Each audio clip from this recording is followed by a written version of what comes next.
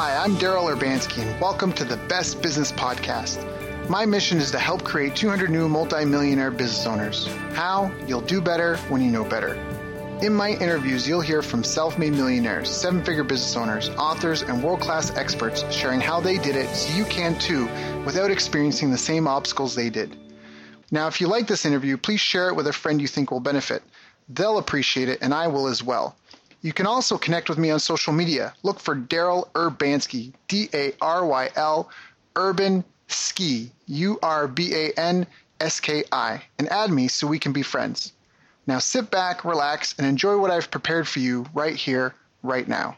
So, Brian, thank you for joining us today. I really appreciate you having you here. How you doing, my friend? I'm doing pretty good. I'm at an interesting place in my life. Yeah, we've talked about this a little bit beforehand, and I think it fits in perfectly for the audience today. I think they're really in for a treat. But I mean, before we get into any of that, I'd like to I've known you for, I don't even know how many years now. 4 years. 4 years. Okay. So we know each other for 4 years, we've been through a lot. So I know some of your stuff, but what I don't know is how did you even get started before you learned about marketing and automation and direct response and leads and sales? I mean, do you come from an entrepreneurial family? It's as easy as monkey see, monkey do. My parents both ran their own companies when I was a kid. My dad ran a construction company, and my mother ran a training company for lenders to help bankers make more good loans. And some of my earliest memories are licking stamps, getting paid half a cent a stamp to go and put stamps on these flyers back when you physically mailed things. Right. And when I got a raise to 1 cent per stamp, it was a huge big deal. That is excellent. Okay. So having, I guess, learned through their careers and now your own career at that, do you feel that there are any major challenges like in just your development as an entrepreneur and a business person? I think it's all about focus for me, but also for everyone else. Initially, it's how do you choose what to do? I know you have the same problem, Daryl, that you look around you and you see businesses that you could start because you see problems in the world and you think, oh, I should fix that. Someone ought to fix that. And everyone, before they take that entrepreneurial spasm, they go and they eventually figure out one thing they want to fix. But even then, they are constantly distracted with other problems they could fix. But they're also distracted within their own line where they say, okay, well, within this tiny slice of the world I've chosen, I still see 5 dozen things that I ought to work on that I believe would provide value. And some people are able to focus and most of us aren't. And we suffer for it, myself included. Yeah, and I love how you said that because it's funny. You really entered the conversation in my mind when you said that because that's really what it is for me. Like I do have a bit of an entrepreneurial ADD, but it's because I want to help people. So well said. And I have a great. I just got this from Micah. We both know Mike. He's been on the guest of the show a couple of times. He has this great thing I got from him was focus. He didn't come up with it, but focus. Follow one course until successful. And you're right. I think there's a lot of people and clients in that I see where they've failed only because they didn't stay focused and they didn't really they weren't present and they weren't paying attention. So, well, it's part of it is the sacrifice that if you do only one thing, it's the fear of missing out thing. If you think about someone you saw in the Olympics winning the gold medal, chances are they're probably not notable for anything else. They're probably not also a great opera singer, and they're probably not also a great business person, and et cetera, et cetera. They probably did just one thing, and that meant not doing even other things related to their sport. And it's obvious when you're talking about someone who does the triple jump, well, of course, they'd have to practice that one thing. But we pretend that because we're business people, or I'm a business person who works with InfusionSoft, that means I can serve every InfusionSoft customer and all of their needs, which is just a fantasy. Yep. But it saves me from having to commit to one thing and then maybe failing. It's way easier if you say, well, I do some of this and some of that. Then if you lose, well, okay, well, I'm doing these other things too, so it's okay. It's this form of letting ourselves off the hook preemptively because we're afraid of, as entrepreneurs, of what happens if you put out a product and the market doesn't like it, or your customers are unhappy, or they want a refund.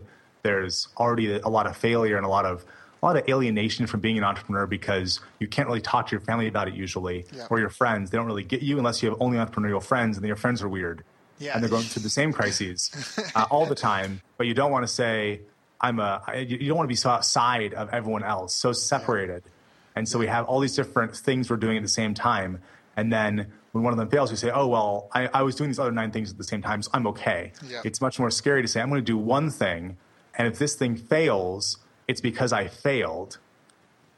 I tried to launch some software a couple of years ago, working with a partner, a company in there, and that software failed. Yep. And I talked about it a lot publicly, and then it failed because, for a variety of reasons, among them, I didn't succeed. Like there's ultimately to say, I failed at this thing. I failed at launching this world-changing software after talking about it in public, and that sucks. Yep. People don't ask me about it, thank goodness. But if they did, say, yeah, well, I tried that and I wasn't good enough. Yep. Yep. And I made people promises which I didn't keep, and that feels awful. Yep. And so we all naturally want to not make promises we can't keep. And so one of our self-defense mechanisms is, oh, well, I'm doing these 5 things right now. Yeah. And it's okay if 1 or 2 of them fail. Yeah, because then you always got something that failed, but I'm doing these other things, and they're going to be successful because you're always chasing that white rabbit. Like they're just getting started now, but they're going to be way more successful than that. And you always shrug it off when people ask, right? Well, yeah, but it's just that's not a big deal, even though maybe to you it could have been. So I really agree to that. I mean, right to start off this call, I think you're tackling some major issues head on that I do think need to be talked about, and I don't know if I've ever heard conversations like this about that. So I really appreciate your willingness to be vulnerable and candid about things, because I think this is really important here. It's refreshing for me to hear. It's not a conversation I've had with a lot of friends. And I think you're right. That fear of missing out is a huge thing. The inability to stay focused on one thing and to see it through. And like you said, just that social. It's funny because I was just talking about that. We just did this campaign. I got something I've launched myself. We drove 1,000 clicks, didn't get a single opt-in. And then we found out the link was busted in the ad, which, okay, that's fine. But then we started it back up, and that's just today, so we don't have any results for it yet. But I was talking about it, and my girlfriend was like, oh, I never thought about it that way. Because I was like, yeah, but it's about me. It's my name. It's my face out there. We're going to have, if it's 1,000 clicks, it's 1,000 people. Sure, there might be some bots or whatever, but, it's 1,000 people that are going to come, and they're going to look at me. They're going to judge me. They're going to think this, that. So, in a certain extent, you need to have some thick skin and that willingness to put yourself out there. And it's scary. It's also the focus. You have to believe there's something on the other side. When you think about cultural memes in the U.S., and I'm sure they're in Canada too, about thank goodness it's Friday or I hate Mondays. Gary Vaynerchuk did a great video where he talked about how his heart breaks for his friends who are employed, who they just live for Friday night, and they dread Mondays, and he can't imagine living like that. And which means really that we're all okay. All of us who have been employed have at some point had a job that was not great for whatever reason. Wrong job, bad employer, bad coworkers, bad customers, whatever.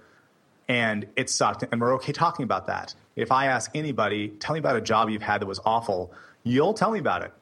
If we say, tell me about a time when you were running a business where you sucked, most of us aren't okay saying, well, yeah, here's why I was a bad person and didn't keep my commitments to someone else. Yeah. And then didn't talk about it later. Yep. It's so much more personal, and it's not okay to talk about that kind of failure because we want to have this fantasy that if you're an entrepreneur with a capital E, you are a superhero of some kind, whereas the reality is that you're a person who chose to take on more risk than they otherwise would in pursuit of some additional reward they wouldn't get if they were an employee of somebody else, and are more than likely to screw up and fail in big ways. And maybe you'll be able to pay your bills, and maybe you'll be able to actually make as much money as you would if you're an employee. Yeah. But the chances are highly against you. So we just don't talk about it because it's sort of embarrassing. Yep. I think that the E-Myth Revisited guy, Michael Gerber, does a great job in his books talking about entrepreneurial spasm and how people who choose to be entrepreneurs are mostly not acting rationally.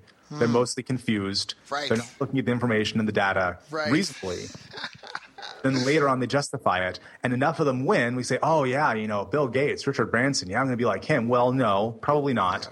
Yeah. There's aberrations everywhere. And just how you aren't going to be your most favorite baseball player because you pick up a bat, you're not going to be Richard Branson because you start a business. Yeah. Yeah. So well said. And there was something that you mentioned earlier. I just had a brain fart, but it was something that I wanted to expand upon because I thought it was really well articulated. You were talking about, anyways, it's fine.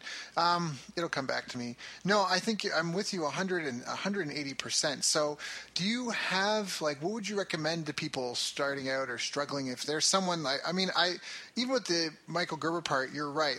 Because a lot of people, they do it out of desperation. They're not really entrepreneurs. It's a situation thing that they get into or they're frustrated.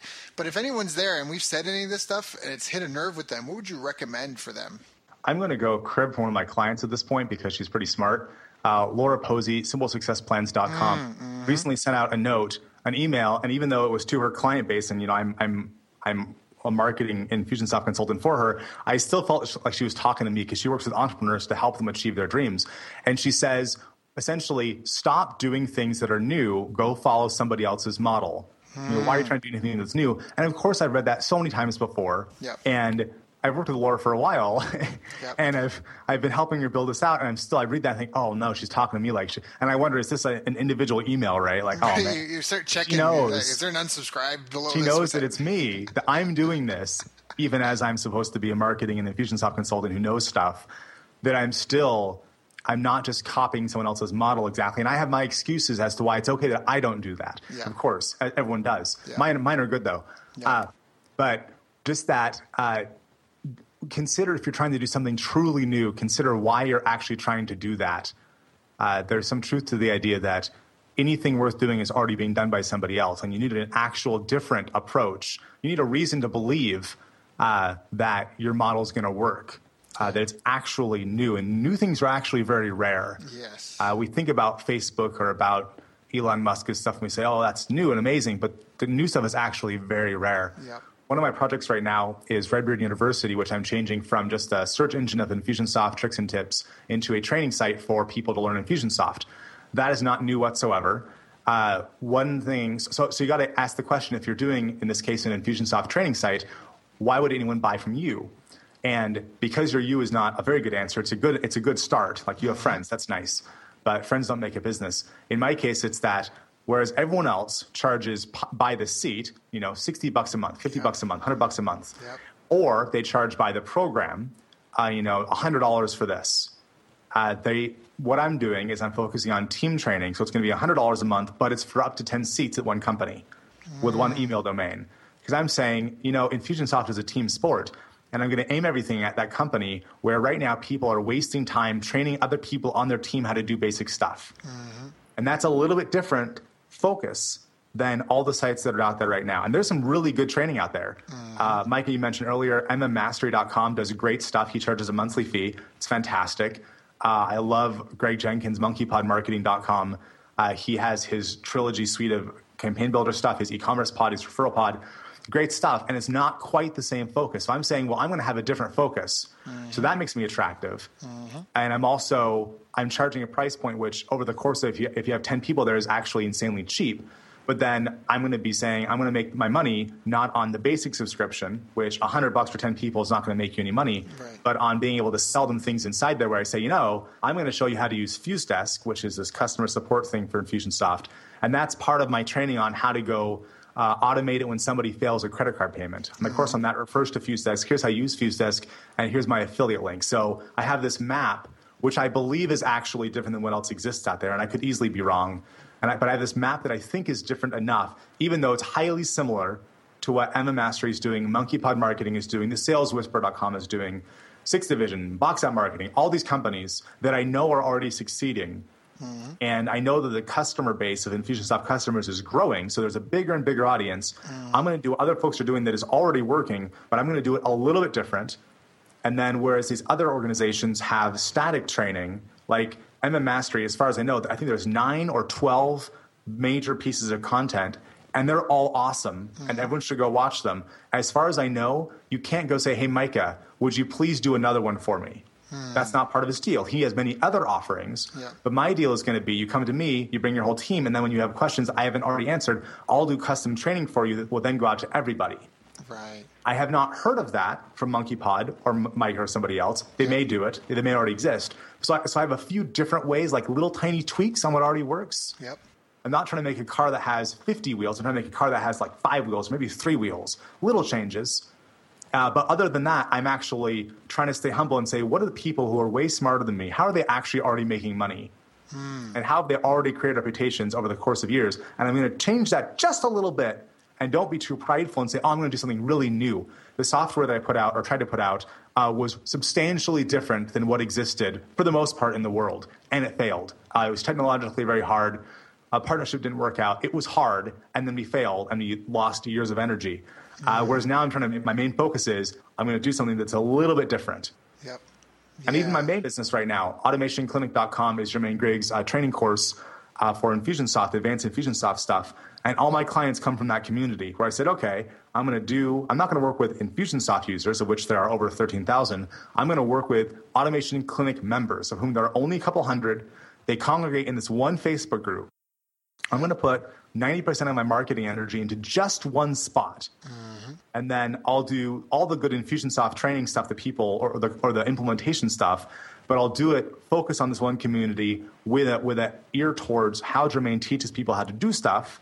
And that way, I had a call this morning with a guy who was recommended to me because he wanted the Jermaine stuff, and Jermaine is to do actual implementation. He doesn't really do that. No, you can't. So it's not worth it. I mean, this little tiny niche, like this little tiny piece of this little tiny piece. And so I'm still copying what other people are doing just with a little tweak. And that's what, when I read Laura's email, I thought, wow, she's talking to me. It's, why are you trying something new? Mm-hmm. And so when you're looking at what are you going to focus on, if the answer is, well, I'm going to do something that's actually completely new to the world, you better look at yourself and say, are you actually unique? Really? Yeah. If it's actually unique, maybe it's already being done by somebody else and you just need to do more research. Yeah. No, that's a great point.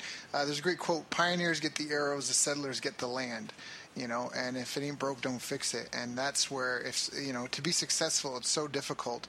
Use that model and build off of it. And then to speak to what you said, Charlie Munger in his book, Poor Charlie, or Poor Charlie's Almanac, sorry. He's got a great part in there, and I'm paraphrasing, of course, but he talks about how Mother Nature is a natural marketplace, an ecosystem where you'll have a bunch of birds eating bugs, but they'll each find their own niche, and some will eat the bugs in the water, some will only eat the bugs on the land, some will eat the bugs that are inside the tree, and some will eat the bugs that are under the rock, but they're all birds eating bugs. You know what I mean? And it's that concept of niching down, like you say. So it's not so much that you're me too, like you're doing the same thing everyone else is doing, but you're just like high school. You're like, all right, let's help these group of kids. I'm not going to try and help all the high school students because they're not all going to listen to me. But I'm going to pick this group of people. I'm going to get to know them really, really well, and I'm going to make it so that way they're comfortable with me and feel understood by me, and that I know what their real problems are, because their real problems are probably slightly different if I help, the music kids versus if I help the jocks or if I help whatever, right? So that's a great, great way to talk about it. And I think that's important, too, for everyone listening to this. Another, I forget who said it. Maybe it was T. Harv Eker. But it was like, most entrepreneurs are interested in laying down new track. If you were to use an analogy of a railroad, he's like, where I just want to have a run of track and run my trains back and forth all across it all day, every day, and get a better and better schedule going. But most entrepreneurs are constantly building out the track, right? Like, it's going to be amazing. It's going to be across Canada. Well, now we're going to include the U.S. And he's like, I just want this small piece, and I just want to keep it busy 24 hours a day, 7 days a week. And I think that's a really good analogy to put into that. Really, really good.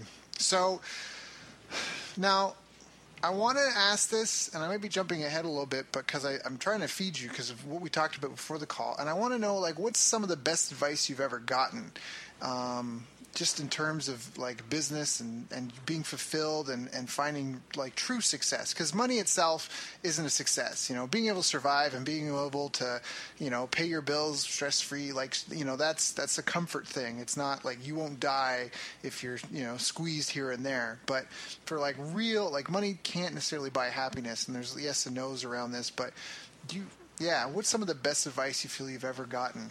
I can't think of if a particular person told me this. Maybe they did.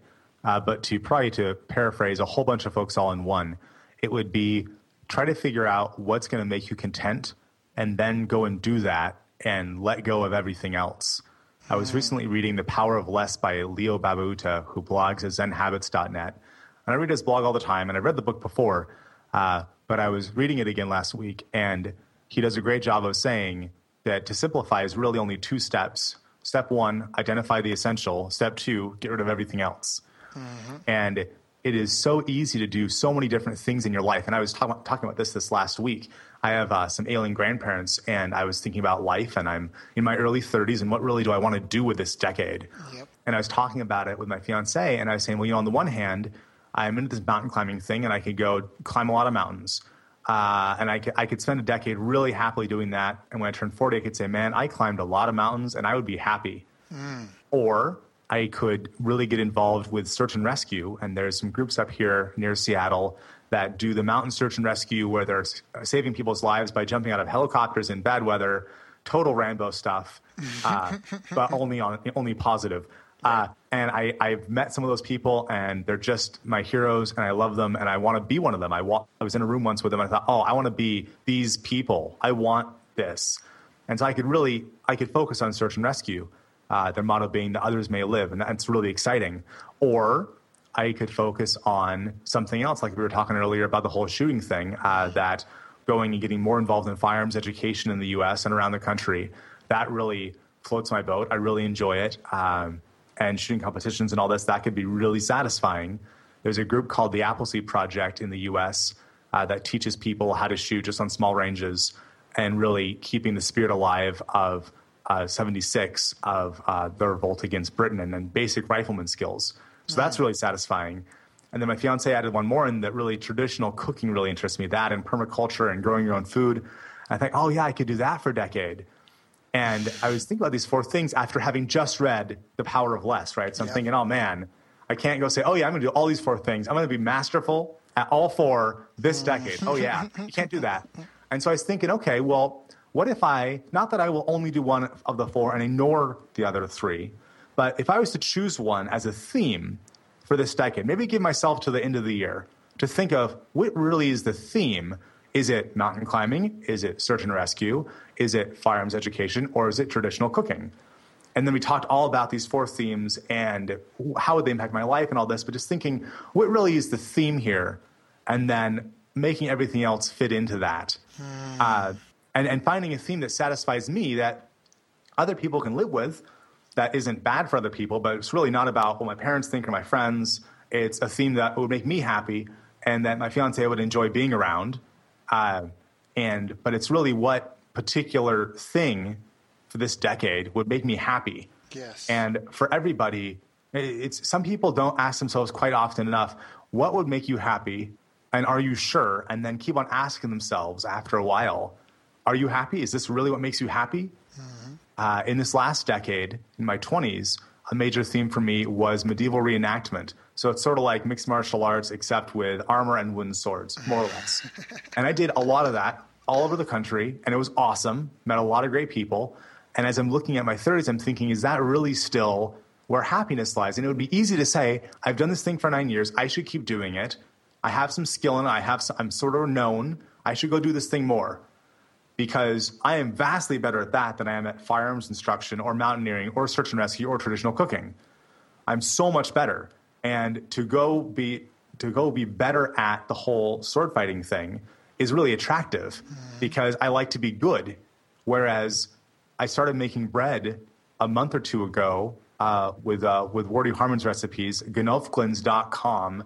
Did she go traditionalcookingschool.com is her other site, but she gives all this advice on how to go cook stuff, and so I'm really studying that, and it is not great yet. My bread is not great. The last loaf, it tasted good, but it didn't rise right, and it rose good, but then I left it out a bit longer, and then it collapsed in the morning, and then it was like, oh man, this was so sad. So I'm struggling is what's happening here, whereas if I just went and did the thing I already knew how to do, I would be struggling way less. I would be reaching peaks of performance, and people would be clapping. Oh, it would be great. Whereas instead, I have bread rising right now. It may well collapse. I may well bring collapsed, admittedly, good sourdough bread, but collapsed sourdough bread to my family and say, I made this thing. I don't know how to make stuff rise yet. I'm working on it. So the question you asked was advice, right? And so my advice would be figure out what actually makes you happy by continually asking yourself that question, and then be willing to stop and say, you know what, it's okay to say, okay, well, that made me happy last year, last decade. If you switch too often, now you're engaging in that entrepreneurial spasm of, this week I'm serving this market.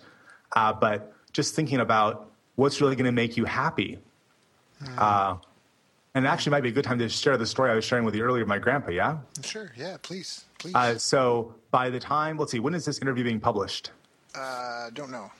Okay. By the time you all hear this, almost certainly my grandfather will be dead. He had a stroke about a month and a bit ago, and it was one of those brain bleed strokes that gets worse and worse over time.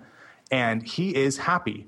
He is barely able to speak right now, but you can just see it in his eyes when they're open. He is just content. And it's this amazing lesson to get a look at his contentedness and ask, how is it that this guy who can't use half his body at all, and the other half barely works, why is he happy?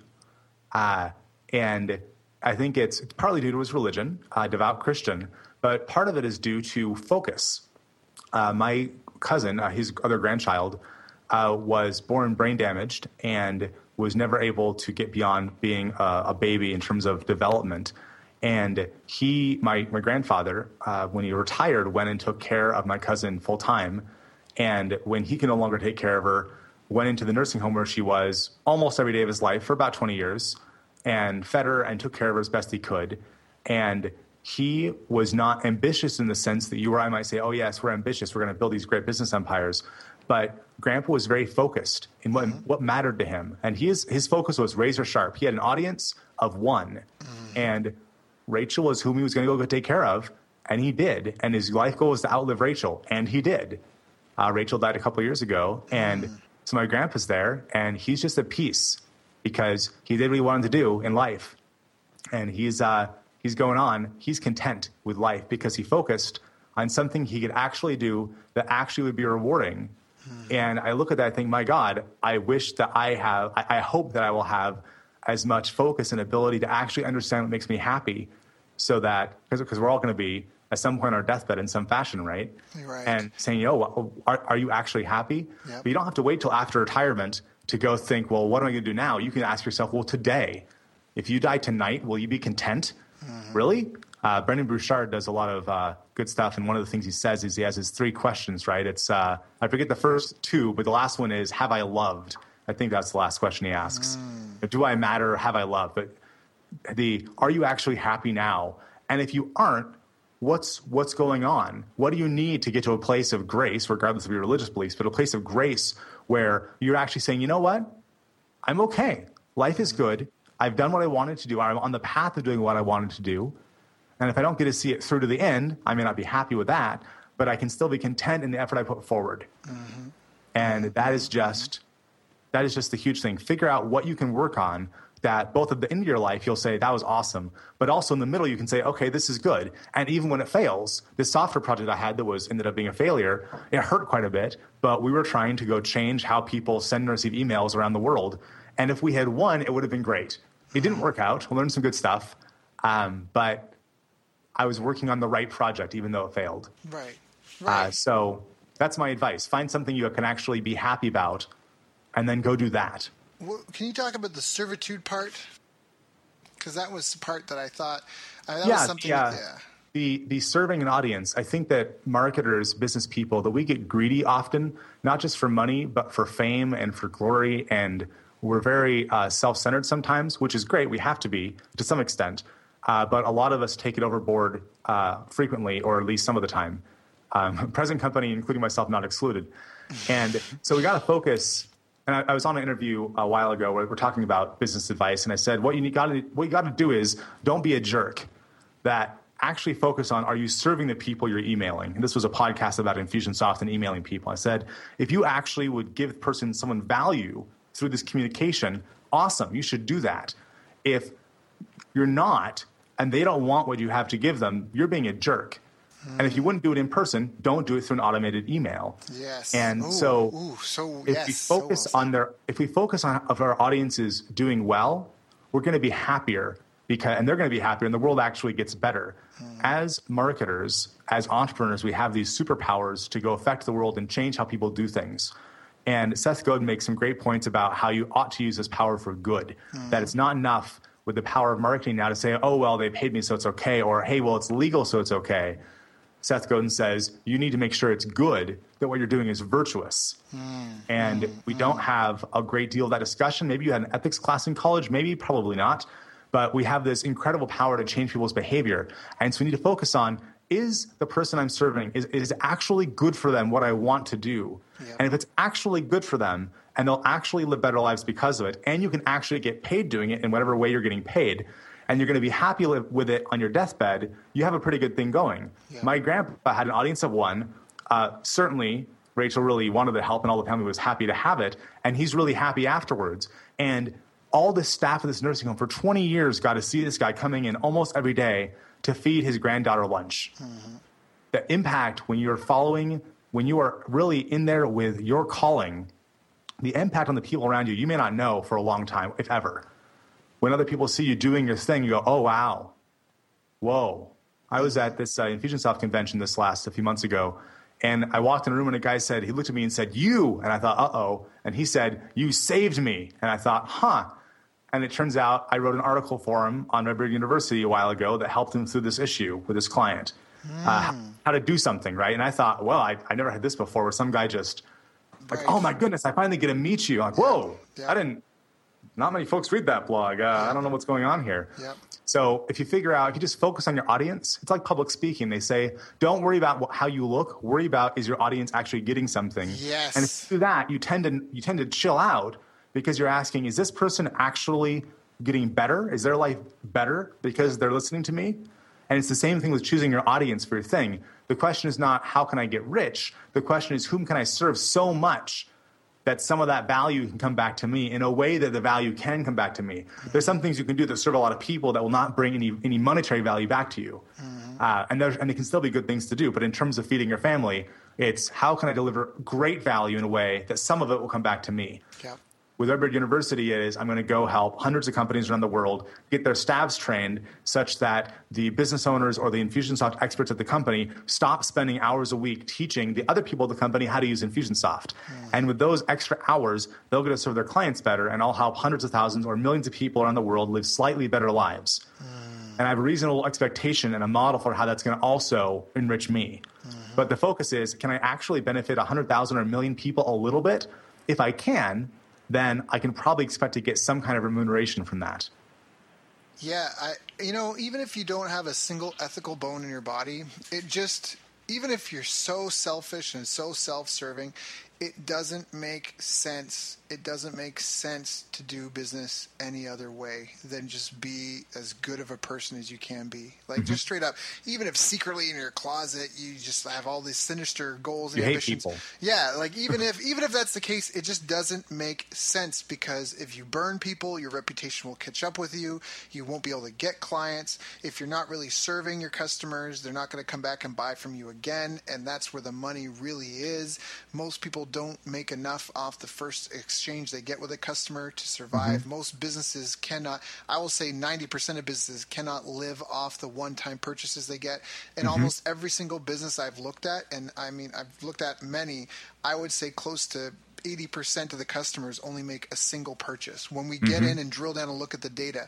So it just doesn't make it just doesn't make sense to do anything other than just really try to serve people. And I think that's where a lot of people go astray with their marketing. They're using, and I'm not above this. I've done this myself. I probably commit the same offense, but trying to use different like marketing ninja tricks and stuff like that, as opposed to just what's the best way to serve this person and get to the. It's funny because the other day I took my dog with me. Actually, yesterday we had dinner at my parents' place. My girlfriend was there, dog's there.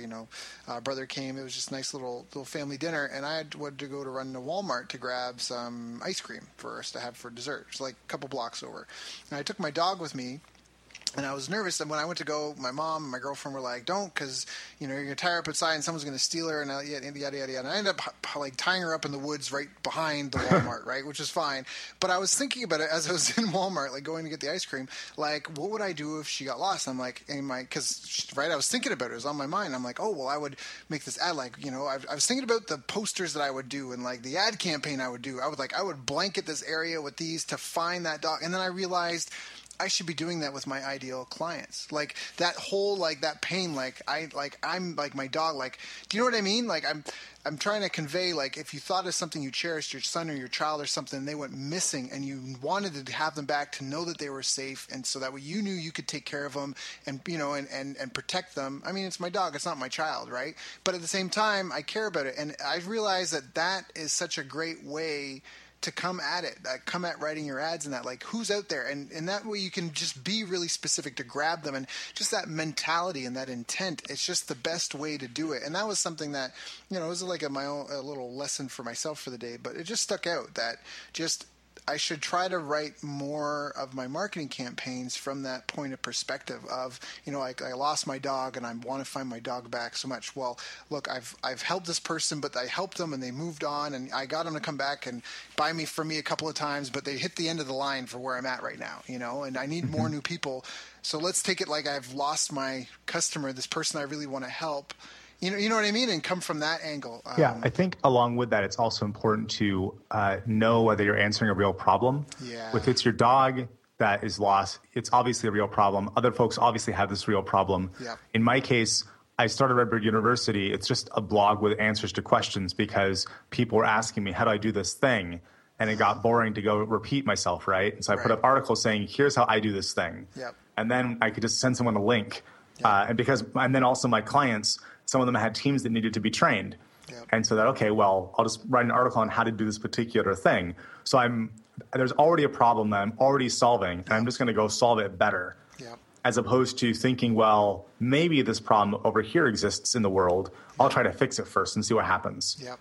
Yep. I already know there's a problem. And then also other people are fixing a similar problem. Yep. So both money's already being spent on people like what I'm doing. Yep. And also I've personally experienced the pain of this problem. And I personally know from my clients I have right now, their lives will get better when this thing is live. Yep.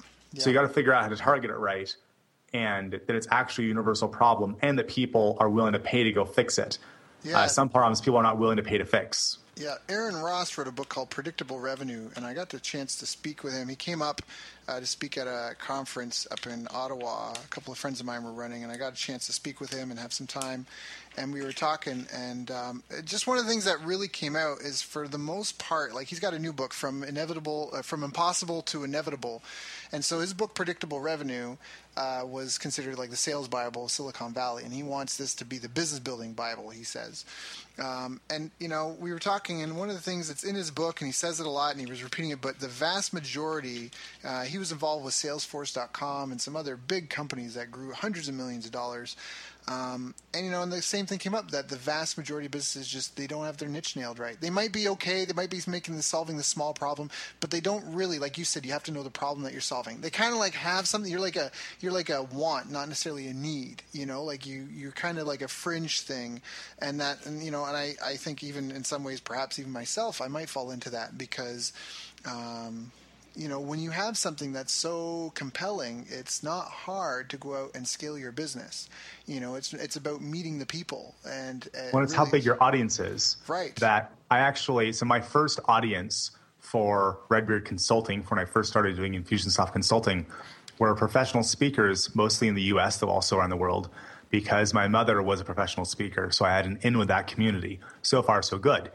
What I found was that the amount of money those kinds of companies tended to want to pay for internet marketing was substantially different from how much I had to charge to actually make a good business run.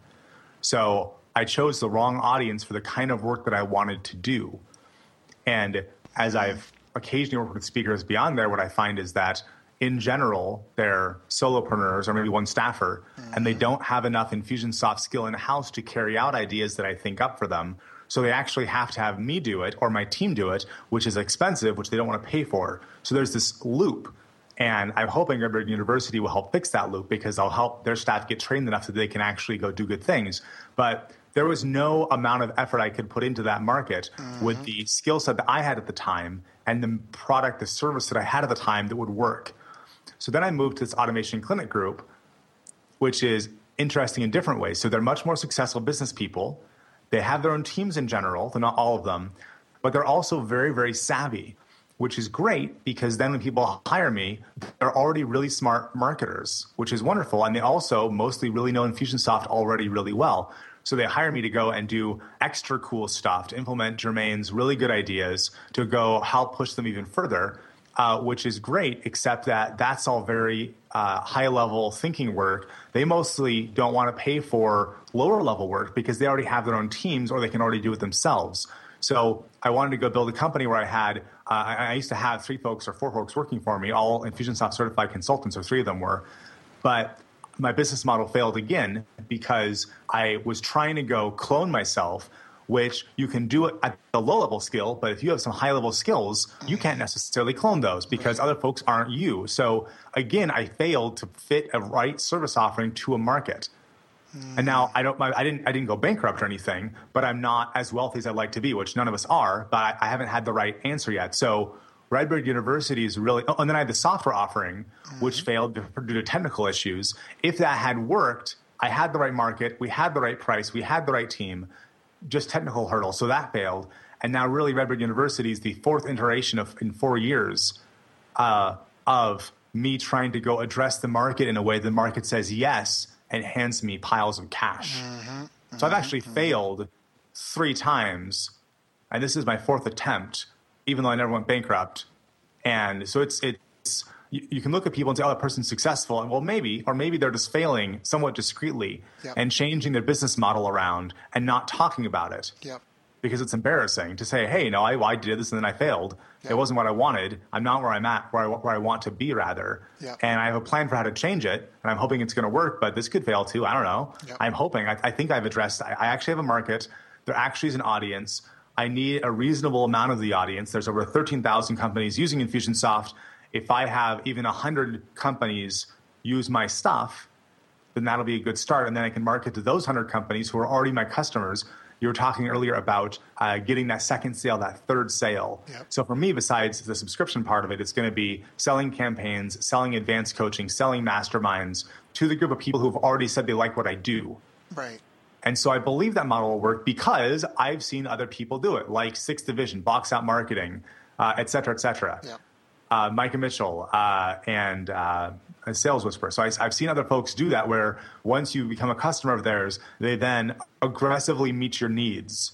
I'm not going to say they aggressively market to you. They aggressively meet your needs. They ferret out what actually is between you and what you want in terms of revenue. And then they help you meet those needs, and naturally they get some of that value that they've unlocked. So I'm actually in the 4th iteration of my company, and I don't know if this will work either. I'm hoping. But we don't really know in advance. And just all you can do is try to not make the same mistake this time as you made last time.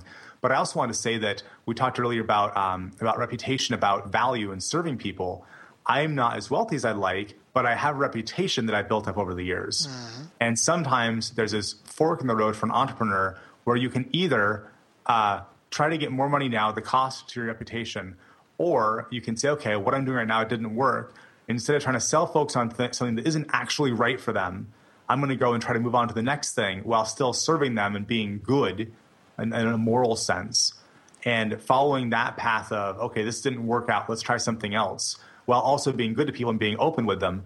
I have a reputation among the consultant community, the automation clinic community, and other communities where I have people's respect, even though I'm not wealthy.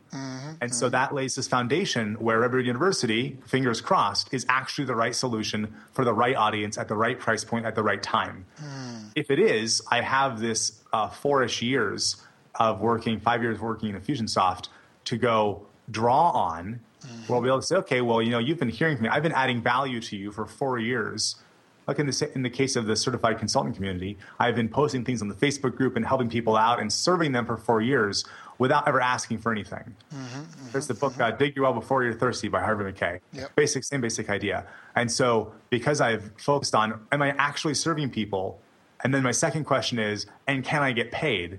The first question's always been yes. And I've made sure it's yes. And when the second question turned to no, I'm like, oh, okay, well, crap. And then I do something else. But I make sure the answer to the first question is yes. Am I actually serving people? And then that stayed yes. And I'm in a position where I'm not, I'm okay. I'm happy. When this thing launches, it's going to be good because I'll be able to go and actually serve people at a much broader, a much more scalable fashion. I'm building a system that when there's 10,000 people using it, that's going to be fine because each week I'll come out with new content and people using InfusionSoft will be able to sell more stuff, make their own lives better, hang out with their kids more, etc. And I'll just be able to benefit this huge number of people.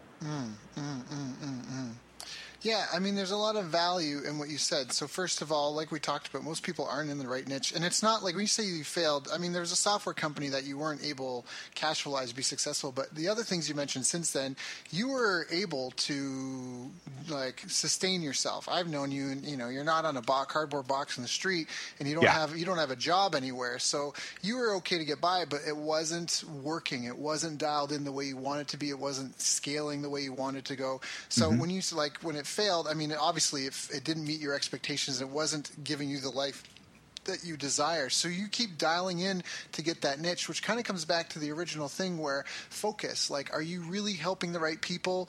Are you doing something that you feel fulfilled by? Is it working for you? And I think that that's a really important question, because even as a big company grows, like I know with talking about InfusionSoft, even InfusionSoft, they were already up and running. They were already doing well as a company.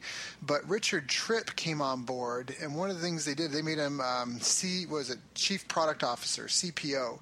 And he did this thing, and now he calls it his POV method, but he went and looked at all their existing customers to figure out what the 80-20 was, and who were the customers that were really benefiting and that were really the ones that were using it and were paying the bills, because in most companies, like we said before, 80% are only making a one-time purchase.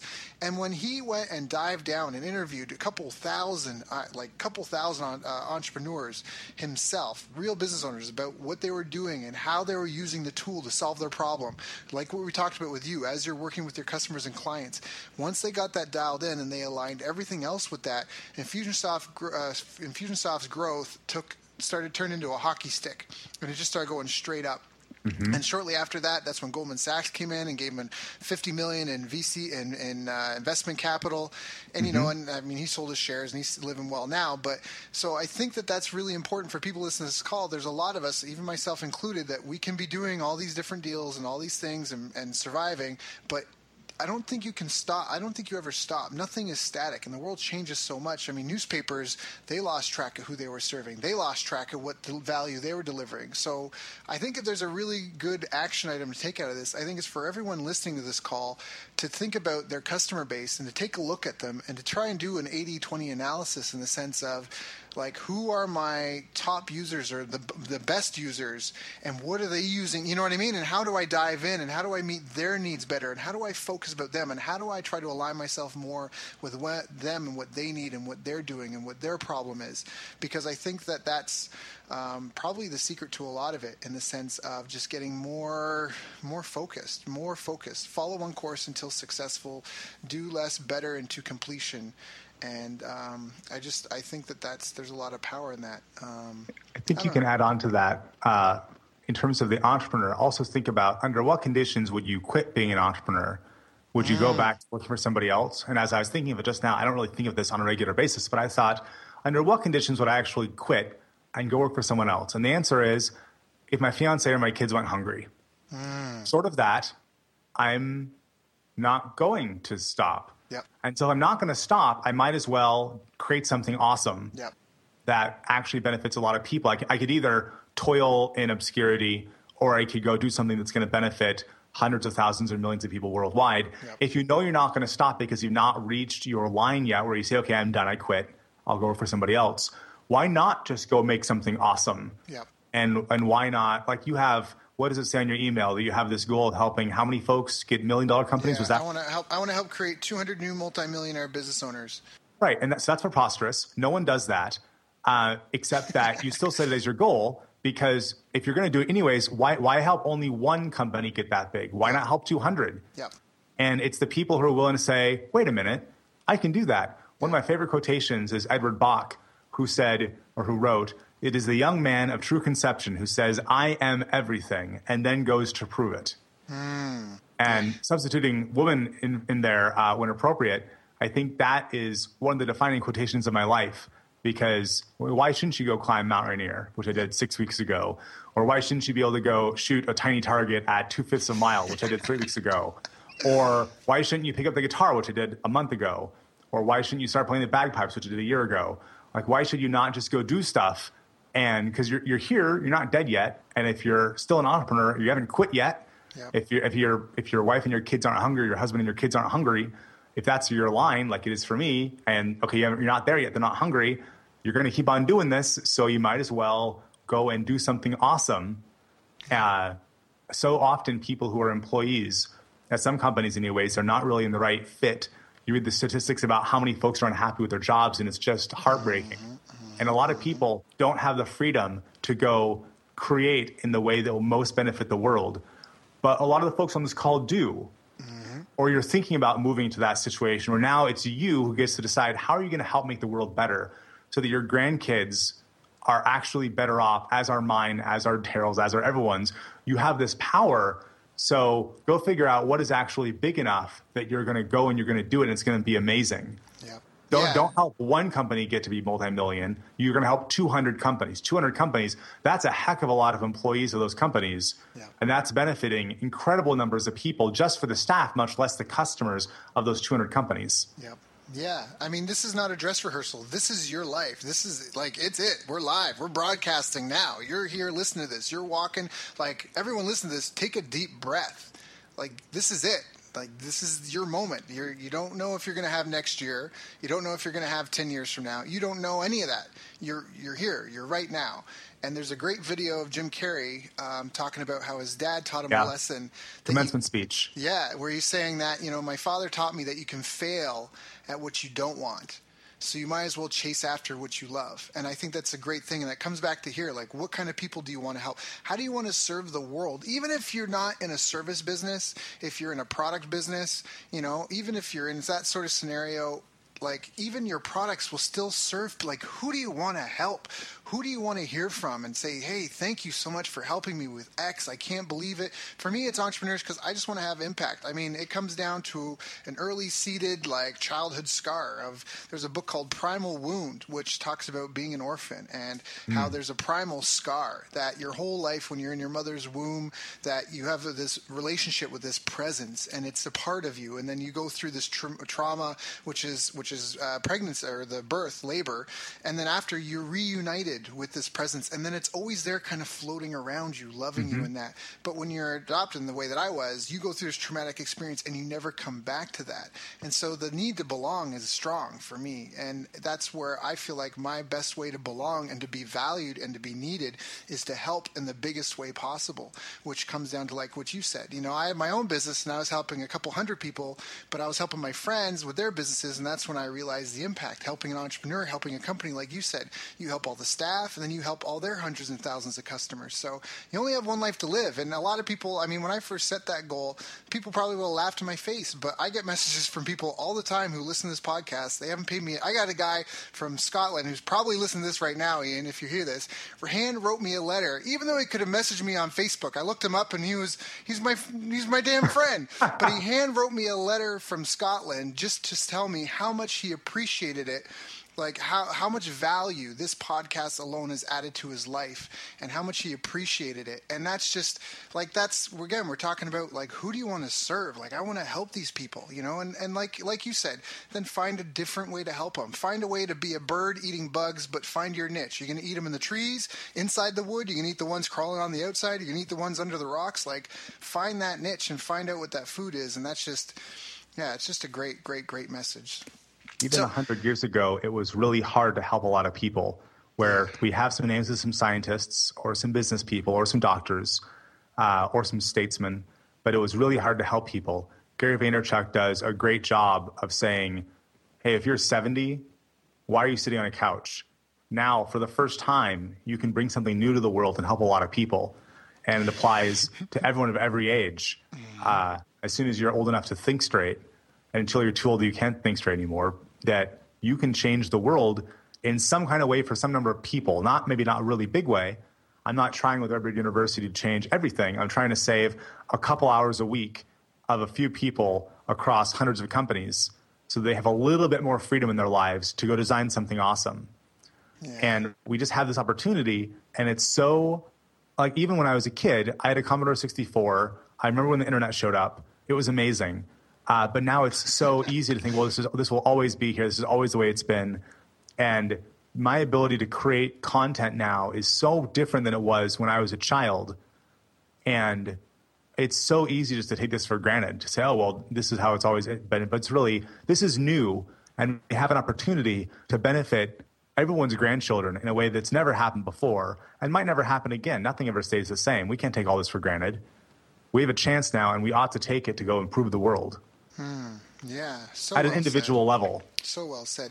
I mean, even if you're not into technology, you're not like entertain people. Then people still need entertainment. It's not all like work and medicine and prevent death. Like people want to be entertained. People need to find new ways to stay healthy, to eat healthy. Like there's a lot of different ways to get out there. And even though you might think, yeah, but so and so's doing that, here's something that's really interesting. And I thought about this one day. You know, take like martial arts. So first of all, there's only so many ways to twist up a humanoid bipedal, right? I mean, if there's someone with 2 legs, 2 arms, and a neck and a torso, like there's only so many ways to bend this object. So you have a finite amount of that, but there's so many different schools and so many different people teaching. Why aren't we all just learning from one great grandmaster? Well, because that one great grandmaster is in one location, and we're all scattered everywhere. And even though there's the internet, not all of us are everywhere on the internet either. We're all in these little bubbles. You may be living in a city, but you don't actually live in that city. You live in a bubble of that city, a tiny little bubble, which is your little ant route that you make for various things. And if these people are not in your area of influence or do not reach into your bubble and pull you into theirs, then you're never going to be aware of the benefits that what they have to talk about or share or do for you can bring. And that's where the value can be, just by even being, like Brian said, very, very similar to a lot of other people, but just different a little bit, even just by being different in a new place, taking an existing product and taking it to a new country or a new market. I mean, there's just so many ways to make money. It's always heartbreaking when you hear about someone that's like doing something illegal to get past, because there are so many ways to make money in a really good legal sense. Why would you do something that could just destroy your life forever? I just don't. Anyways, that's a totally another. It's also worth looking at who each person on the call, who they are themselves in terms of the demographics, psychographics, where you live, how tall are you, what color is your skin, etc., because it all means that you are able to sell to people in a different way than somebody else. There's a group in Seattle and across the U.S. called the Pink Pistols, and it's a gay gun rights group. And I love them. They're great. I want to get in contact with them because I want to go help them in their mission to go and make gay bashing in the history books all on the same place as lynching blacks. I want it to be this thing that never actually happens, and that your kids look at you and say, what, really? When they first hear about it. And this group is doing it. They're working on it. They're arming more gay people, getting them training, teaching mindset, all this stuff, doing great work. But I, a highly straight guy who looks like it, don't have the ability to market to that community and say, oh, yes, gay person, you ought to pick up a handgun. That's preposterous. So I want to go get in contact with them and say, hey there, how can I serve you? How can I behind the scenes help you win? Because I know that I'm not the person who can actually sell to your audience. Selling them on the idea of you ought to go do A, B, and C. So even with the people on the call who maybe you want to serve a community whom you can't directly serve, that doesn't mean you can't serve them. Maybe you just have to not be in the limelight as much. Maybe you have to have some other role where your demographics don't get in the way as much. Or alternately, maybe you need someone to help you out who maybe someone else can't help your community as well. Yeah. Maybe you can be the ambassador. Yeah, an ambassador of some way, or maybe bring in someone else to go help you in your cause. There's this group I heard about called American Dream U that helps veterans in the U.S. transition into civilian life. And it was just an amazing – I talked to some of the guys. It sounds really great. I might go get involved with it with Redbird University and helping folks get trained in how to do InfusionSoft. But I'm talking to this guy on Skype. I met another guy involved with it in person, and these guys are huge. When you think about this commando, like they're huge guys, and they were in the military a really long time, and they're incredibly buff. And I thought, wow, it's going to be interesting being in front of these soldiers and airmen and all this and trying to talk to them about, well, you ought to do what I tell you because we're selling some kind of idea, right? You ought to take this action. And then I thought, okay, well, I got to go connect with them. And so I thought about my other grandfather who was a pilot and about his stories of fighting in Europe and Japan and all his stories. And I came up with this way to go have an introduction that really showed them, okay, I understand something about where you're coming from because here's my grandfather's story. But I had to overcome this. I'm not a soldier. I never served. And how can I get across to here? And even if you might want to serve a market that it doesn't look like you in whatever fashion, that doesn't believe that you are going to be a good spokesman for them or a good spokeswoman for them. So I think that it's really who do you want to serve? Who's the audience? My grandpa was Rachel. That's the audience. He's going to serve that audience. Now, she couldn't really say no, so it's easy for him in that respect. But who's your audience who actually want to serve, who will actually bring you joy? 30 years from now, when you look back and you say, I served these people and they are better off for it. Who's that audience? And then even if it's an audience that doesn't seem like there's an immediate, how can I even reach them? Maybe there's somebody else who's trying to reach them with your message, but they don't have that. So that's where the partnerships are saying, hey, how can we go talk together about this and go share something and go add value in a way that was not there before? Yep. Very well said. Brian, you've come on the show today. You've shared so much value. I really appreciate it. I know we've been beating this drum, but I think that's a really powerful message, just the focus. And, not everyone, I know I said I want to help create 200 new multimillionaire businesses. Not everyone wants to have $1 million business. For me, it means that I want to help businesses serve a lot of people. I feel like to make $1 million, unless you're selling jet airliners, you have to help a large group of people. Yep, it's a great shorthand. Right. So, it's just been very, very powerful. But is there anything I should have asked you I haven't asked you? I actually do have a red beard. That's one. Let's see. Beyond that, you're quite the ginger. You are quite the ginger. I am and to quite see the you ginger. in the kilt with bagpipe gear. And that was just so funny because we were talking about how you're very obviously straight. The picture of last time I saw you, last conference last time I saw you when you were in your kilt, I'm like, that dude looks like a very straight ginger wearing skirt. That's wearing a traditional Scottish kilt with a sporran. That's how I go to conferences. I take branding pretty seriously. Branding matters. There's this idea that you can, if you serve them well enough, you can have this spot in the minds of your customers. And if you keep on adding value to them, you'll continue to have this spot in their mind and in their heart. And so I take that pretty seriously about continuing to add value at Icon or at DominateCon over the UK. And just say, I'm just going to keep on adding value in this general theme, even as I try this now 4th initiative to go find out really the right business model within this theme of helping small business owners grow their business and take better care of their families and their customers. So well said. And if anyone here is listening to this, they really resonated with you, if they've got questions, if they want to get involved, if they want to follow you, if they want to know more your message and how you've got going on with your university or just even with your consulting as well, what are some of the best ways for them to get in touch with you? The absolute best way is email, brian@redbeardconsulting.com, BRIAN @redbeardconsulting, just what it sounds like. Redbeard University is live right now, but it's not the news that I'm talking about. Right now, it's still a search engine of InfusionSoft questions. But really email me and say hi and reach out and ask me a question about whatever. And that's it. And then I'm always at Icon. If you go to Icon, which is the InfusionSoft convention in Phoenix each year, look for the guy in the kilt. There's only one of them, and that guy is me. Brian, thank you so much for coming here today, for sharing with my listeners, for being willing to be transparent and candid and vulnerable as well. And also just thank you for the years of friendship and assistance and just being there.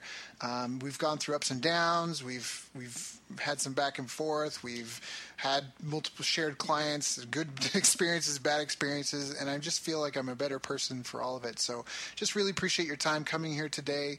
And again, just sharing with the listeners, because I know that there's someone that listens to this that's probably going to listen to it again, and they're going to get a lot of value out of it. And that wouldn't happen if you weren't willing to come and serve us. So thank you, my friend. You are most welcome, Daryl. You've reached the end of our interview. Now, first, let me thank you for listening. I appreciate and respect you more than you'll ever know. And now I'd like to ask you a couple of questions. First, what 3 lessons did you just learn?